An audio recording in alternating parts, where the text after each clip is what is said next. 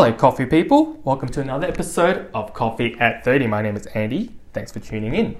I also have here today with me again, Z and Singy. Hello, hello. Hey. Today's going to be, some good news. I finally found a job. Took me a while. Ooh, yeah. Oh, the excitement. I'll make sure I find some special effect there to put something in. Some cheering, some hand clapping. But yeah, today I just want to share, part of the journey in terms of how I found my job, the fun part of it, the annoying part of it, and have Z and Singy kind of help out and bounce some ideas for the, good 10 listeners that we have so far. So how have you found the experience of being redundant and then finding a new job and everything there? Tell us a little bit about your experience. The redundancy part was obviously came as a shock because obviously you never know when you get made redundant. At first, I think I was more, that's fine because then I get to find a new job and something that I might enjoy more.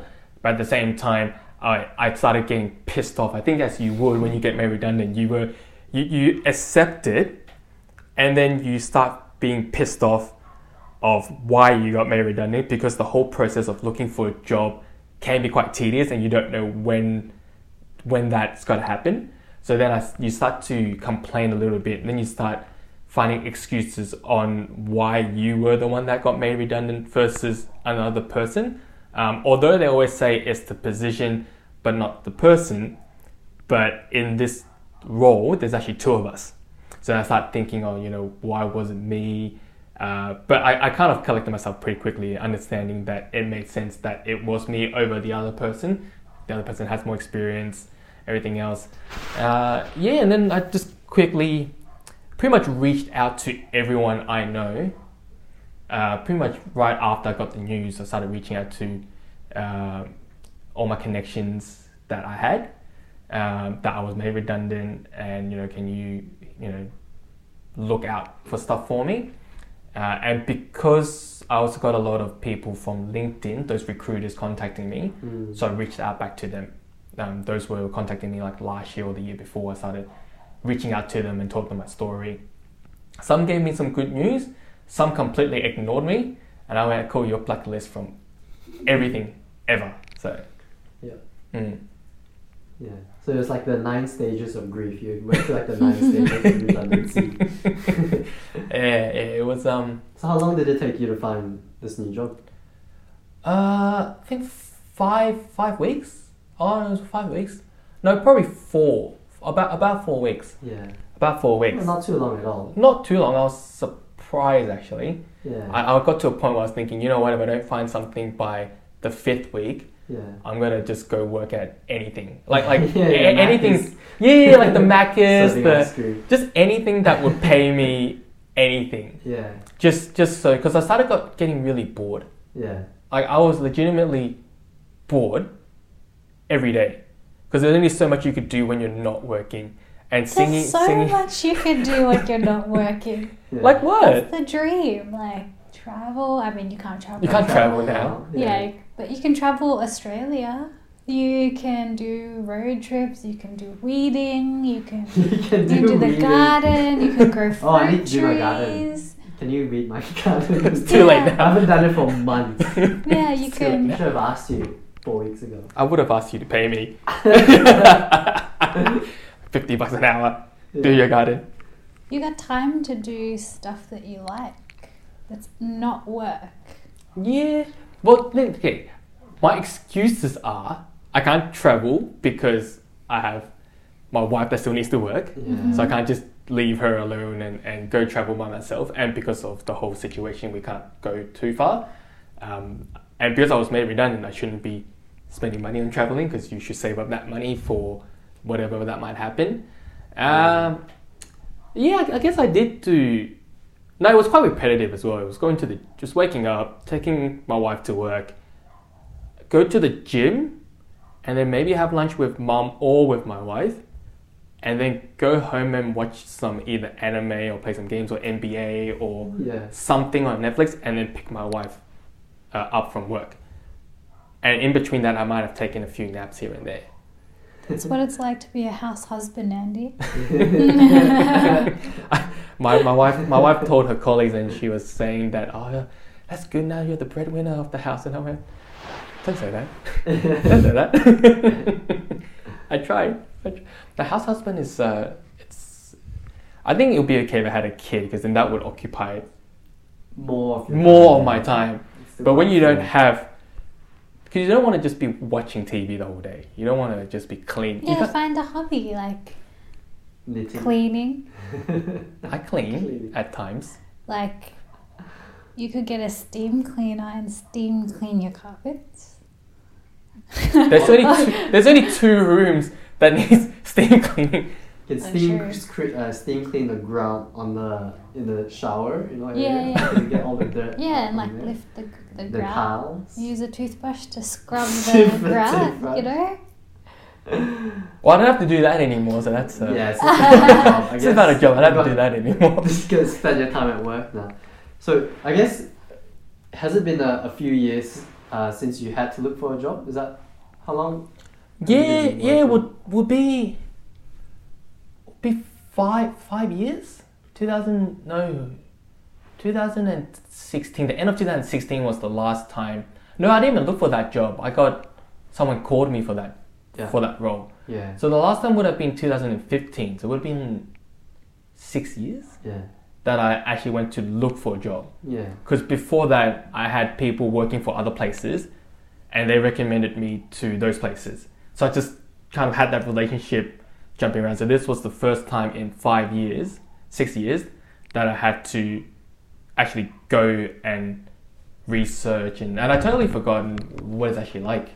Yeah. Well, what did you feel like? How did you feel you went with, doing interviews and making applications and sending your CV out? How was the whole process for you? I was quite blessed. Is that one of the first thing I did straight away was update my LinkedIn profile and put in everything that I need to put in. So my previous the role that I was at previously, some of the achievements. I try to not put, because what I've seen a lot of people do when you look at sample CVs is that they talk about their responsibility but not their achievements. So I try to stay away from it, because I always feel like when you get to a certain age, is that they don't look at, because every salesperson's got to do, every salesperson does that. What makes you different would be the number or the achievement that you have within your work. So I try to make sure I put all that in. I did the same thing for my actual CV on Seek and uploaded all that. And I also put in on my status, is it called status or post in LinkedIn, that I'm now open to look for open to work, but also put like a post on it saying that I'm looking for a new challenge now. If you hear anything, please let me know. So I did get a lot of recruiters, either from a recruitment company or a HR person from that certain company has reached out to me. So I've been quite lucky in that sense. I didn't need to go too far.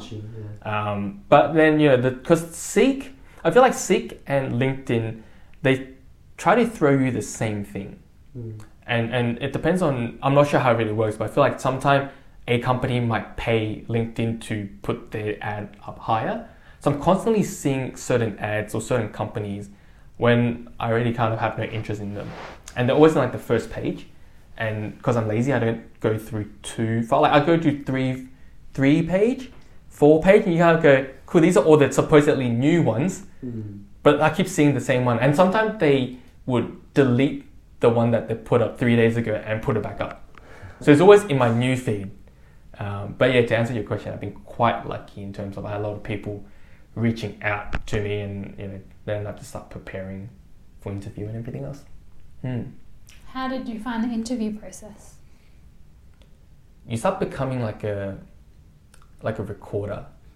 Tape recorder. You say the same thing over and over and over, because then it's constant, right? Like I think on average I had, let's say, a call every second day, at least from the initial first person HR perspective or recruiter. So I keep repeating myself. Hi, my name is Andy. This is what I do. I'm this kind of person. This is what I'm looking for. Here's my salary expectation. here's the type of company I will work for. So you're repeating yourself. It's more or less, well, luckily those people quite like whatever I told them. So I think 9 out of 10 of them I would have went through to the next stage meeting with the actual hiring manager. That part was where I went, oh crap. Every time I think I should prepare a little bit more, yeah, stuff like that was fun because I always try to prepare a presentation so I have control of the interview versus them asking me questions. I present to them what I think they might ask me, like who I am, here's my achievements, here's what I've done, here's some examples if you want to go through examples. So yeah, try to take more control would be my what I try to do for interviews. And did you find that was useful? It's useful because I have control of the tempo of the interview, and then I let them ask me questions, but at the same time I always had something to refer to because I'm always looking at the screen. Because to backtrack, due to the current situation, I only had one face-to-face interview in the office. All of them had been remote, so all my interviews so far has always been behind the screen. So I always had 2 screens with me. So yeah, even if they didn't want me to present, I always had something on my other screen, so I can always kind of look and refer to. It's a bit very, very different from what I would have done back in the day. Do you think they could tell that you were looking at another screen? Maybe. Sometimes I'm quite obvious. Imagine if you're looking physically, you'll be able to see you not looking at the camera. You'll be looking at another screen. I imagine they would be able to. Yeah, but then sometimes if I don't have a second screen, I will not minimize. I'll make their screen smaller, so I have my my note screen in front of me. So it looks like you're looking at. I feel like I'm looking at them, but I'm technically not. I'm still looking. So you're like cheating. yes. Not cheating. I'm referring referring to notes. Cheat sheet. Do you feel like having a cheat sheet or being able to refer to notes in an interview makes you sound more robotic, or do you think that it didn't really affect you as to what you said or how you came across? Yeah. The only reason I say that is because I had to interview someone to fill a role, and it was very obvious to me someone who was reading off memory answers, and we instantly said no. Or were you doing it remotely as well? Yeah. At that time it was COVID. Yeah. So I couldn't have any people come into the office. But of course we called first, and then you have a face-to-face interview, and then they do some tests. But it's just natural, interesting. Right? Yeah. And maybe some of them I couldn't tell, but some of them you can tell it's very robotic, and their eyes kind of just flicker for a little bit. And they're it's quite obvious if you're looking at the camera. Yeah. Or you're looking at yourself, you're looking at something else. Yeah. No, because my notes are never scripted. If I had, when I was preparing, I would have a question, can you give me an example of blah? And I wouldn't have this is what I've done, blah, blah, blah, blah, blah, kind of go through a whole paragraph. It would be just key points. Points. So just dot points. And because I've noticed throughout my whole life, actually, if I try to memorize something, it gets worse. Yeah. It gets worse. Every time I practice it, it gets worse and worse and worse. So the best thing for me has always been just dot point. The reason why I refer to a dot point is so I know my sequence of what to hit. So then what happens if you're in a face-to-face interview and you don't have any notes in front of you? Well, luckily, I have a top 5 example. Actually, more like top 3 example that serves for pretty much everything. Every scenario. If it's how do you deal with bad customer, I always have this one. And then they go, okay, cool. How did you make this customer turn around? This is the same customer. This is the same example. Or how did you successfully sell a customer Utopia? This is the same example because this person had run through. And I think that helped me is that I always find the example not for one question. It can give me everything. Yeah. So luckily, because I have those experience, whenever they ask me these questions, I just think about this customer. Yeah, I'm the same as well. I remember when I was doing interviews, you essentially have three main scenarios where it can cover any theme of questions: customer service, hardworking, diligence, customer, whatever it might be, right? And then whatever question they ask, you'll be like, you just attack it in a different manner, but you essentially tell the same story, which builds on your strengths, and etc., etc. And you just really don't need more than three. I think that's very easy way of preparing for interviews. Well, sometimes I feel like it's not, because they don't know the customer, right? It's about the way you deal with the scenario or the conflict. Mm-hmm. I think sometimes people think too deeply on, I need to make sure I tell them everything about this customer and blah blah blah, whereas I kept it towards, this is the process more, and then just use a customer on replace of it. Because sometimes the conflict could be with a colleague, but then you just change it from, no, it's not with colleagues, with the customer. Because the way you deal with the thing would be very similar anyway. Mm-hmm. So yeah, that's how I would deal with it. Yeah. Oh, and tips for people doing Zoom interviews or Teams interview: please use the logo of the company you're interviewing for as your background. I got a lot of brownie. I got so many brownie points from all my. It was so good. Yeah, I'm not sure if I would take that advice. Why not? But I'd definitely say read up about the company like before you do the interview, because we've had people who interviewed with us and didn't know what products we sold. Yeah. Or they would say like, my favorite is a competitor's. And that's like, okay, like if you want to say that, if you want to say it first up, then please get out. All right, Please get out. Log off. Red button. Yeah. I mean, I think it's fine to say their favorite is, X, Y, and Z, but to also, say like, I know your products are X, Y, and Z, but the reason why I like competitor is X, Y, and Z. Instead of just saying like, it's this because I didn't do any research on the company. I've done that before. Not now, but back in the day. Back in the day.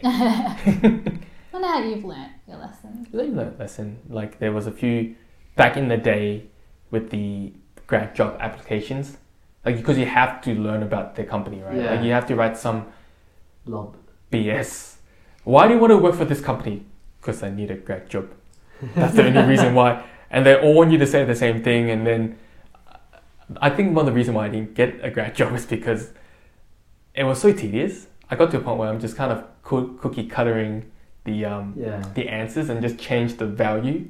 Like because you'll be like, the reason why I work for this company because you're a global company that does X, Y, and Z, blah blah blah. All of them are global company, right? And then you just change the value. Or I believe your value of this thing really resonates with me because of blah blah blah. And if it's not a company, you go, because of this value.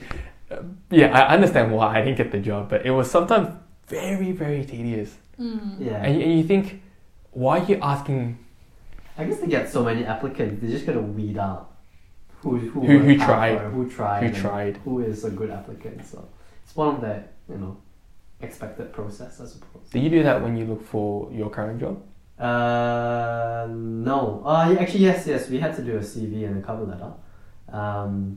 But yeah, I did feel that actually, to be a super suck-up, I actually did feel the values really matched what I want as a person. So I actually really felt that the company actually really resonated, the values actually resonated with myself. So, which was actually quite good in the fit. But yeah, I do understand that when we were grads, we were just applying for any job that would take. It's like we just need a they job. have like 100 applicants for one job or something. Yeah. But yeah. It's silly. So you wouldn't like someone with a background of this stuff? I got a lot of brownie. You just suck up. It's definitely based on opinion, and you can't make a decision just based on that. Of course not. But wouldn't you see someone be like, oh, that guy's trying? No, I don't know. If What? I was a I manager, What? think yeah. that's like cordy or like a suck up or Yeah. Oh. It depends on what type of manager you are. Right? If you Yeah. want a yes man, that I will do anything you ask me for, you pick that guy. But if you want like you're interviewing like a CEO or something, I'm like, there's no way. I'm like, Okay. you're fair gonna fall enough. for that guy. Yeah. Like, But first impression, wouldn't that be a good first impression though? No. Really? no, because I think you're cheesy. I don't know. Maybe if you're a manager who likes cheesy jokes, Yeah, maybe yeah. you might like. Okay, it's maybe dependent everyone on- It depends on the maybe person. everyone I've Depends on interviewed the with. gamble, right? It just depends on who you get. Yeah. Fair enough. I But guess they also can't say no to you just because of that reason. Yeah. You know? But I Okay. think one thing good I reckon that will bring regardless is they will remember. Oh, remember that Yeah, guy who had yeah. the Yes. logo. Which can be a good thing for the Yeah, right yeah. reason. For the right reason. I know, I'm sad because that was one of my like best parts. That was Highlights. my highlights. Like I every interview I went I to. mean, yeah. Shot you down. But no, because everyone's like, oh, because there was this one person that I spoke to, and he was like the CCO, like Chief Commercial Officer, and he told me because they restructured the whole sales team, so I had an interview with him, and it finished off pretty quickly because it was straight up no, not because of my logo, but he said that he actually said that I've interviewed hundreds of people for the last 12 months. You're the only person that actually spent the time to do that. I'm very impressed. And I went, okay, cool, thank you. I didn't get the job though, for reasons that he wanted someone specifically that could do a specific task. Yeah. I wasn't able to do that. Like we were pretty open. It was like the thing was 10 minutes in and we already kind of went through. He went straight to the point. Can you bring me this? And I said, no, I can't. I can bring you something else. I can't bring you that. If you want me to get to that level or happy to move some of that stuff and let me do it, that's fine. But if not, then, you know, that's not what I can offer. And he's like, oh, you know, I'm happy for honesty, everything else. You know, make sure we keep in contact. So we added each other on LinkedIn, everything else. But yeah, I was quite proud of my whole logo thing. But now I feel like No, but Z makes a good point. It is memorable. Like Yeah. you know, you remember. Oh yeah, the logo guy. Like The they logo may guy. not remember your name, but they'll remember you as The like, logo oh, the logo guy. Have I told you guys the story when I was in the assessment center? Have I told you that already? No. I'm sure. Did I tell you this? When I was in the assessment center, I was at an accounting firm and I made a really stupid mistake. And then everyone... Okay, let me tell you the story. okay, please tell So us. basically, I was in an assessment center. This was when we were new grads and we were applying for this, you know, impossible to get grad roles where there's like a million people applying, right? So I got into the assessment center and then they gave a case study. And just remind me if I've told you this already. And the case study was you're on a ship and you guys have to decide as a team what you need to bring on. Have I told you this? No. You can continue. But basically, you've got all the things in the world from, you know, you should bring a lifeboat, stuff to play with, you know, a PlayStation, drinking water, etc., etc. So then you have to decide, you know, what are the, you know, few things that you bring along now that you're on this boat or this, you know, ship that's going to sail.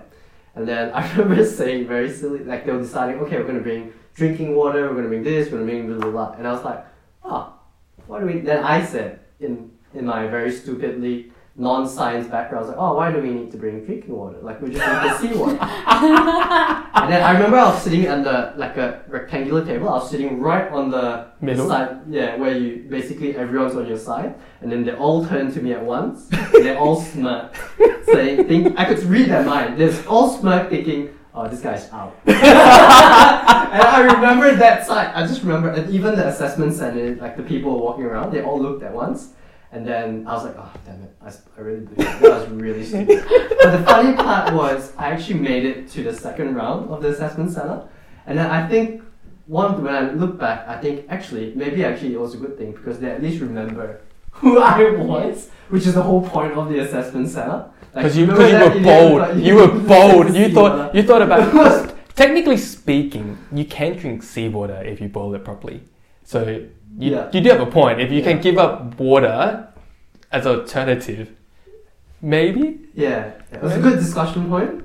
And I think I remember doing all the suck-up things. Alright, I'll keep time. I'll let everyone know when it's like 1 minute left, etc., etc. And, you know, ask the question to the guy who's quiet, etc., etc. But I remember making that big mistake thinking, I'm definitely out. But surprisingly, I was hopefully remembered for that. But I feel like sometimes those assessment centers are a bit and like I don't feel like they're accurate in hiring unless they want specific characteristics. Yeah. Because I've been to an assessment center before for I forgot which company it was. It was for a company, and it was very stupid because we found out that there was only one role because it was a graduate role, and it was for and someone dropped out of the graduate role, so it was a replacement, but no one knew about it. No one knew that there was just one position to be filled, and they invited not people from just Melbourne, but people from WA, SA, entire country to come to this one position thing. And there was hundreds of us. And then when I got there, and we were split up in group like you would, and it was a discussion. There was those, and you can really tell, okay, this person's getting in because there's a lot of people that are very forward, very strong, very demanding, very out there. As when I was a kid, I was like, oh, I can't compete with these. But when you're a little bit older, and I start looking back at it, and then the whole conversation you just mentioned just then has reminded me is that it's not an accurate way to look for people, because unless you want a specific, I want the loudest person that could make the boldest stuff. Otherwise, it's not accurate. Like if you want an accountant, for example, tend to be more quiet.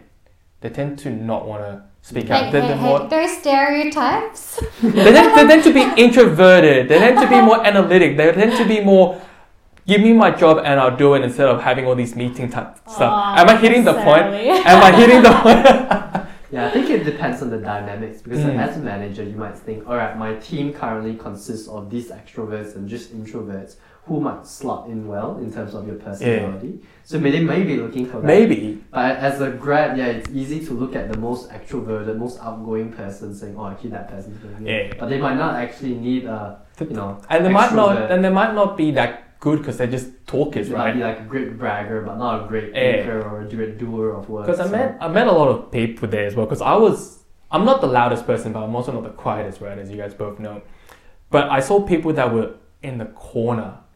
I think like in our group, I saw there was 2-3 people that had their mouth sealed. Yeah. And that's when I try to be the boss person and be like, hey guys, what do you think? So I started pointing at that person and just try to control it, because there was just 3 people out of, like, there was 8 of us, just 3 people constantly going at each other, and I just kind of thought, you know what, I'm glad you guys are doing this, but this environment, you're shining, but at the same time, another way to shine is to let other people shine, and you try to bring the best out of it. Yeah, I think it's being a team player. So if they want a team player, they remember, us. But then I spoke to the 3 people that were quiet, because obviously we didn't make it to the next round. It was pretty instant, right? It was, okay, cool. Can we get these people to stay and then these people not? We went out, we were walking back to the train station, and I started talking to them like, I felt like I just wasted my time, because for one, it was just one position, and 2, I didn't get a chance to talk, and then that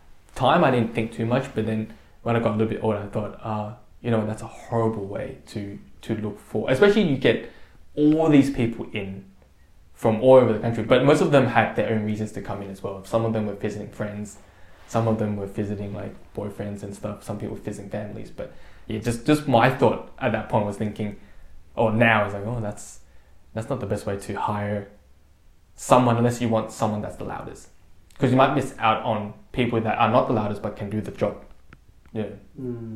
Well, that's my opinion.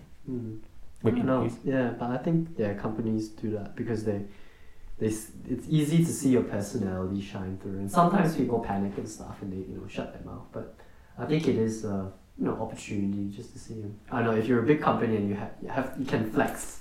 You're gonna flex, right? You're gonna have 100 applicants for one job. Like, it's just the way it is. Yeah, I think we had how many people were there?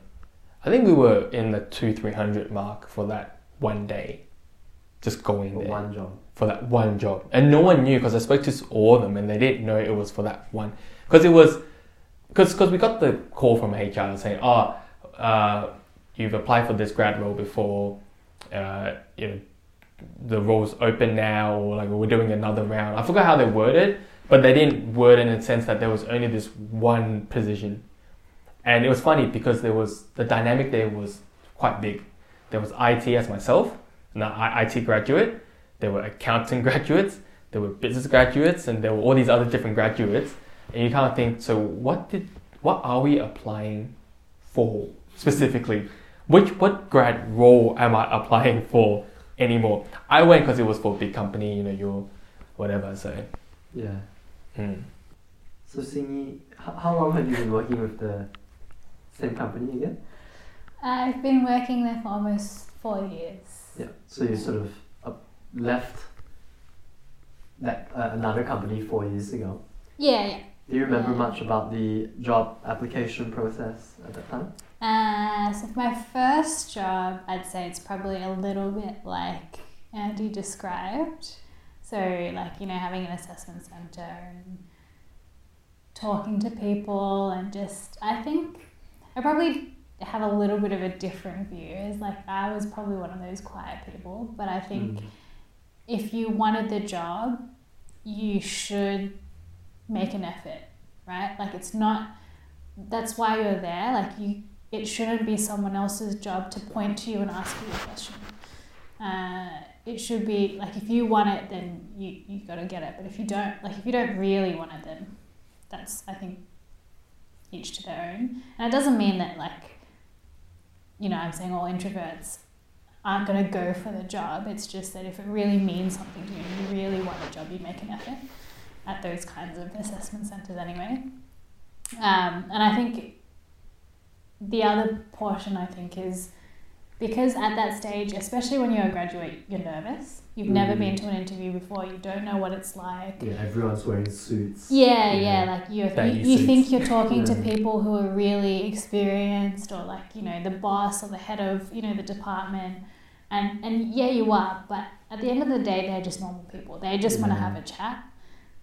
So yeah, I guess that's probably how I would take it now. Is like, it's more like, you don't really have to be the most loudest or the most extroverted. They just want to see what you're like. They want to see, you know, do you make any weird remarks, or like, you know, like, are you, you know, somewhat normal? Like, that's what we. And the assessment centre that we had there was an assessment centre, but the part where we were to mingle, it was spoken about that we don't talk about work. Like, you don't ask, what's it like at work? You just, like, you get to know the person. It's not about, you know, I'm going to get, like, can I get a job, or what do you think of me, or like, how can I help you? This is with the people working there. Yeah. Okay, yeah. It's more about, like, you asking questions about the company, or like you finding more about their personal life and hobbies. Do you share the same interests? Like that, like, can you have a conversation with someone? Whereas, of course, the people who didn't have any conversations, they wouldn't want to hire, right? But it's also dependent on the role. Like the role that I was going for, we were client facing, so we need to be able to speak to people. So yeah, the first, I think that it was scary, and the second time I actually got the job through a recruiter. Not that I was casually looking at the time, but I had never responded to any recruiter messages, and I just one day thought, like, let's see what they've got to say. And then, yeah, he called me, and pretty much that was that. I did some interviews at the company. I did a case study without knowing that I was doing a case study on that day, and that was scary. How does that work? As in, they said, hi, how are you? Here's the case study, can you go through it? Yeah, so like I had 2 interviews, and then they asked me to come back for a 3rd interview. They didn't tell me it was a case study. I just walked in, and then they sat me down and said, oh, like, you know, we're really interested in you, but, you know, we'd love for you to do a case study. Here it is, you got 20 minutes to think about it, answer the questions, and then we'll come back in 20 minutes and you present. And I was like, no warning, no practice, no nothing. No presentation. Yeah. What did you need to present specifically? If you don't mind me It was asking? very specific to the role, so it's all like accounting based. It's basically understanding where your knowledge is at. So for me, it was about the P&L and the types of expenses of the P&L. There was a question about risk, like, you know, they wanted to do project A or project B, which is more risky, and even if it's more risky, would you recommend it? It's very specific to the role. Yeah, so that scared me a bit, but I find that companies that do that probably get more value because, yeah, someone can say they're really good at something in an interview, but you don't know until they actually do the work. Or you don't know their logic until you see how they work. So, yeah, I found it quite interesting. It was scary, but I would usually, I think now they give warning. So, like, you know, we're going to give you a case study tomorrow. I'm not going to tell you what it's about, but... I had that. Yeah. I was told, actually, they changed it. Originally, they told me that they'll give me a case study. Yeah. And then when they called me back on when that's going to happen, they said, can you give us some case studies to discuss about? And I went, okay. It was a bit of a twist. Yeah, it was. They said I was a bit of a unicorn because I was the only person, which kind of surprised me. I was the only person applying for the role that had a ERP background, like a software background. Yeah. So they wanted to hear what I'll do versus them giving me an example. I think there was pros and cons. As you were saying, it's good for me because then I get to showcase everything. Yeah. Have my presentation, go through, you know, who I am, and his like literally like a presentation on what I would have done to a customer. But at the same time, they might miss out on my logic because the way I thought for this customer might be different from what they might want me to do. Yeah. You know, for also, my employees, please don't listen to this. But also, like, I think that recruiters, or like when you need to fill a position, sometimes the reason why we don't promote someone within the organization is because we want someone from outside to bring new insight. Yeah. Whereas, like, you know, if you've been in a company 3-4 years, you're used to doing something the same way, but it's hard to think outside of that box and be like, well, actually, I can do it like this. Whereas someone new, they come in with fresh eyes, with fresh perspective, and they're like, well, actually, like, you know, it's fine that you're doing it like this, but have you thought about doing it like this? Because I used to do it, you know, elsewhere. So, yeah, it just depends, I guess. Do you get any pushback when you started giving them or giving your colleagues that, no, let's do things differently? Were there many pushbacks? It's also very hard. It's hard to approach, right? It depends what task you're trying to change. Like, if it's within your area, I think it's fine. If you're telling someone else how to do their job and you're not their manager, or like they didn't ask you, or you're trying to tell them how to do it, then I think it can be nice. Yeah, it can be difficult sometimes. Like, they may not receive it well, so it just depends. Like, I think for my particular, like, if you're only fixing your particular role, people are fine with it because it's what you touch. But if you're telling other people in their roles that, oh, you shouldn't do that, you should do this, in a not so nice way, like not a helpful way, then I think people can take it the wrong way. Yeah. So can I ask you a question? Let's say we flip the role now. So instead of us talking about us being interviewed. So from an interviewer perspective, you know how like you guys always like to ask... I only interviewed for one role. I'm not an expert. And like, I think I was more nervous than the candidate. Oh, really? Yeah, because I've never really interviewed. And if you're an interviewer, I think sometimes you have a harder job because you have to listen to what they say, right? No, not that... you can't listen. Yeah, but like, no, but sometimes, like, when someone talks to me, like, I like listening halfway and then I zone out. Like, I'm like, I'm like, I get the gist of what they're saying, so I just like, oh yeah, okay. But then when you're in an interview, it's like, okay, like they said this, so like I can ask them this question, or like they said this, so I can ask them this question. So it's, yeah, I found it a little nerve-wracking. Now it's fine, I think, if I had to do it again. But yeah, it's a bit scary.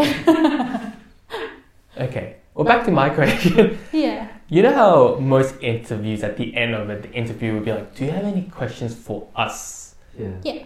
What do you expect them I to always ask you? grill them. I always give them the hardest. Of course you would. Because they will grill you for like the last 45 minutes. Then this is like... What would you ask? Like, I mean, like, what stuff... Because when you... Okay, the reason why I bring this up is that a lot of these recruiters or talent people that try to help you find a job, or even you go Google, what should I ask the company? They have some of the most, not generic, but it's all about the company stuff. Whereas when I had my interviews, I try to ask them very random stuff. It's no longer, what's your culture like at this company? What benefits? Oh, I've heard about this. Like a lot of the times when I was younger, those are the type of questions I ask. What's it like, moving up in the company? All these very generic stuff. But I guess from you, Z, what kind of stuff would you ask them and grill them into giving you a better understanding of their company? I remember with one of the interviews I had a couple of years ago. This was when I was in the same company for 6 years, and then 2 years into the role, then we had to move up. And then we were interviewing with one of the two managers, and then they did the whole spiel. I'm pretty sure I nailed the interview, and then they asked me, what questions do you have, right? And they've been grilling me for the last 45 minutes. So I was gonna give it back to them, because back in the industry that I'm in, it was going through a significant change because of just people being unethical and not doing the right thing. So then I just laid back with them, what do you think of the future of the industry? This is everything that's happening. And it's a real question, right? Because if you're a major startup, you'd be like, how are you guys going? How do you guys see, can I be a manager in 2 years kind of thing? At the end of the day, you got to prove yourself. But then I guess they're expecting some real questions as well. If you ask all these generic stuff, you're like, you don't ask that for every interview. But if you ask them real questions, then I think it also shows that, hey, you're being, I guess, really real, that you want to be in the role, but there are always concerns. And then it's a legitimate question. And then I remember those managers, there was one manager who just gave a major suck up. Oh yeah, we're the best company around, blah blah blah blah blah, and she just bullshitted away. And then the other manager was a lot more serious. And then at that moment in time, I guess it's not what you say, right, but how you say it as well. It was very clear to me that manager was a really shit manager, and the other manager was actually a really good manager. So it also, I guess, gives you an opportunity to see what you're going to be with. Because if you have to choose which team you join, then the startup manager is, you're not going to get anything done. But the other manager you have full respect for. Like, so which just also down very to earth. they're down to earth, they're realistic. They don't know, say this is the best company in the world and everything is burning. For me, I was like, it not only that the interview they can see me, but I also can see what they are like as well, because it makes a huge difference. And then, lo and behold, I did get the role, unfortunately, with the shitty manager. But it was very clear that if I had the choice of choosing managers and which team, where you would try to sway or get your wisdom from, but that manager was very clearly out of the role in a couple of years. But I remember that very, very clearly. But I think if they ask you questions, you shouldn't waste your time. If you're really real about who you want to work for and what you want to do, I think it's a good time to ask real questions. What about you, singing? Yeah, I agree. Although I'm probably the kind of person that can't think on the spot really quick, so I would ask generic questions because that's all I've prepared. Unless I have something that I'm burning to ask that comes up in the interview, sometimes I don't ask any questions. It just depends how the interview goes. Because I always bring pen and paper with me when I go for interviews, because I tend to forget what people ask me. Because I tell long stories, right? As you guys both know, I sometimes keep talking, I forget, what was the question again? I've done it before when I was interviewed back in the day. I zone out, I hear the question, and then I'm like, okay, she wants me to say that, and I start with my example, you start thinking it, and then I'm like, you get lost. What did she ask me? Where am I trying to go with it? Which is why I always bring pen and paper for every interview I go to, and even during the virtual ones, I would tell them I'm just writing stuff down, just so they know I'm not just looking at paper, I'm literally writing stuff down, because I do tend to drift off and I start to go all over the place. That's a good idea. I've never really brought pen and paper unless they provided it to me. Oh no, I always bring a book, a notebook, and just to write down. So make it look smart. Just make it look smart. Yeah, I remember when I was applying for an interview, I always had this black folder. It's empty with a pen because there's nothing inside. Look at a CV. But then it just makes you look a little bit more professional. It's black folder. You're really because of my role that I applied for. does require me, at least back in the day, would be I go meet my customer and I bring out my pen and paper and let's talk about your issues and whatever case is. So I'm used to that. So all my interviews, I always bring the same book. Sometimes it's the old company as well. Yeah. But it's just, The old company. it's just a good discussion. You start writing down, and that's when you can start Yeah. asking them the question.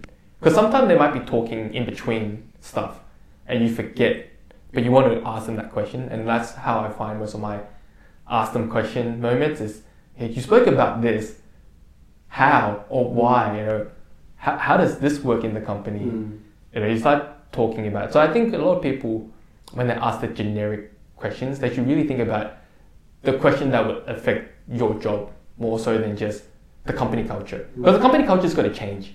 And it's not so much the company culture that you're working in, it's the team culture. So, Z's right. It's more about asking or finding out how the manager's got to deal with you, and then how the team's got to work, and then how you got to do your job. I think that's the best way to ask them questions is, if my job requires me to do this, how can you make me successful? Versus, what's the company like? Can I be a manager? Because all honestly speaking, most of the time you want to get promoted, you go look for a new job.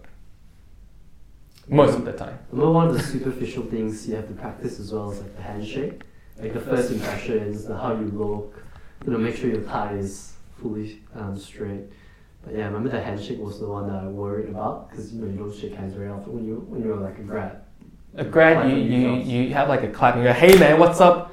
Tap on the back. And Now it's kind of like very like COVID. It's like no one's shaking hands anymore. Yeah, I mean like now it's starting to get back to normal, but I think people are more cautious about it. I didn't know what to do when I met with my manager, as in like now for that interview. Yeah. Because before I'm always quite forward. I always have my hand up. Hey, how are you? My name is Like Andy. shake your hand and then I put hands. But then when I went to the office to meet with her, I had my hands not in my pocket but on my side. It's only when she reached out that's when I reached out. Yeah. Because you don't know what they are like. Yeah. You don't know how, because because some people could be very sensitive with the whole situation. They'll go, it's okay. Next time, if anyone goes for interview, just have hand sanitizer with you. Shake their hand and squeeze it and go. Or maybe when they put out their hand, you put hand sanitizer on their hand And shake. and then you rub it off. And, no, you shake it and rub it together. That's how you build relationship. How you build rapport. Sounds gross. Anyways, we'll wrap it up for now. Sengi, do you have any advice for any people that are looking for a job or advices for people that might go for interviews in the future? Be yourself. Don't read off notes. And use LinkedIn. Yes, LinkedIn's very, very powerful. Make sure you update that and reach out to as many people as you could. What about you, Z? I would say prepare. Don't take it too hard because they've got lots of people and I guess it's just a stepping stone. Put on a Zoom background if you're feeling confident. Try to be remembered for the right reasons. Even if it's for the wrong reasons, that's okay. Have fun and just be yourself, as Simi said. Yeah, my little advice would be all the interviews I had so far the last 5 weeks, most of them has always been just a conversation. So yeah, be yourself, be confident, prepare for the right part, find yourself a few examples that would help you answer or hit most of the the behavior ones.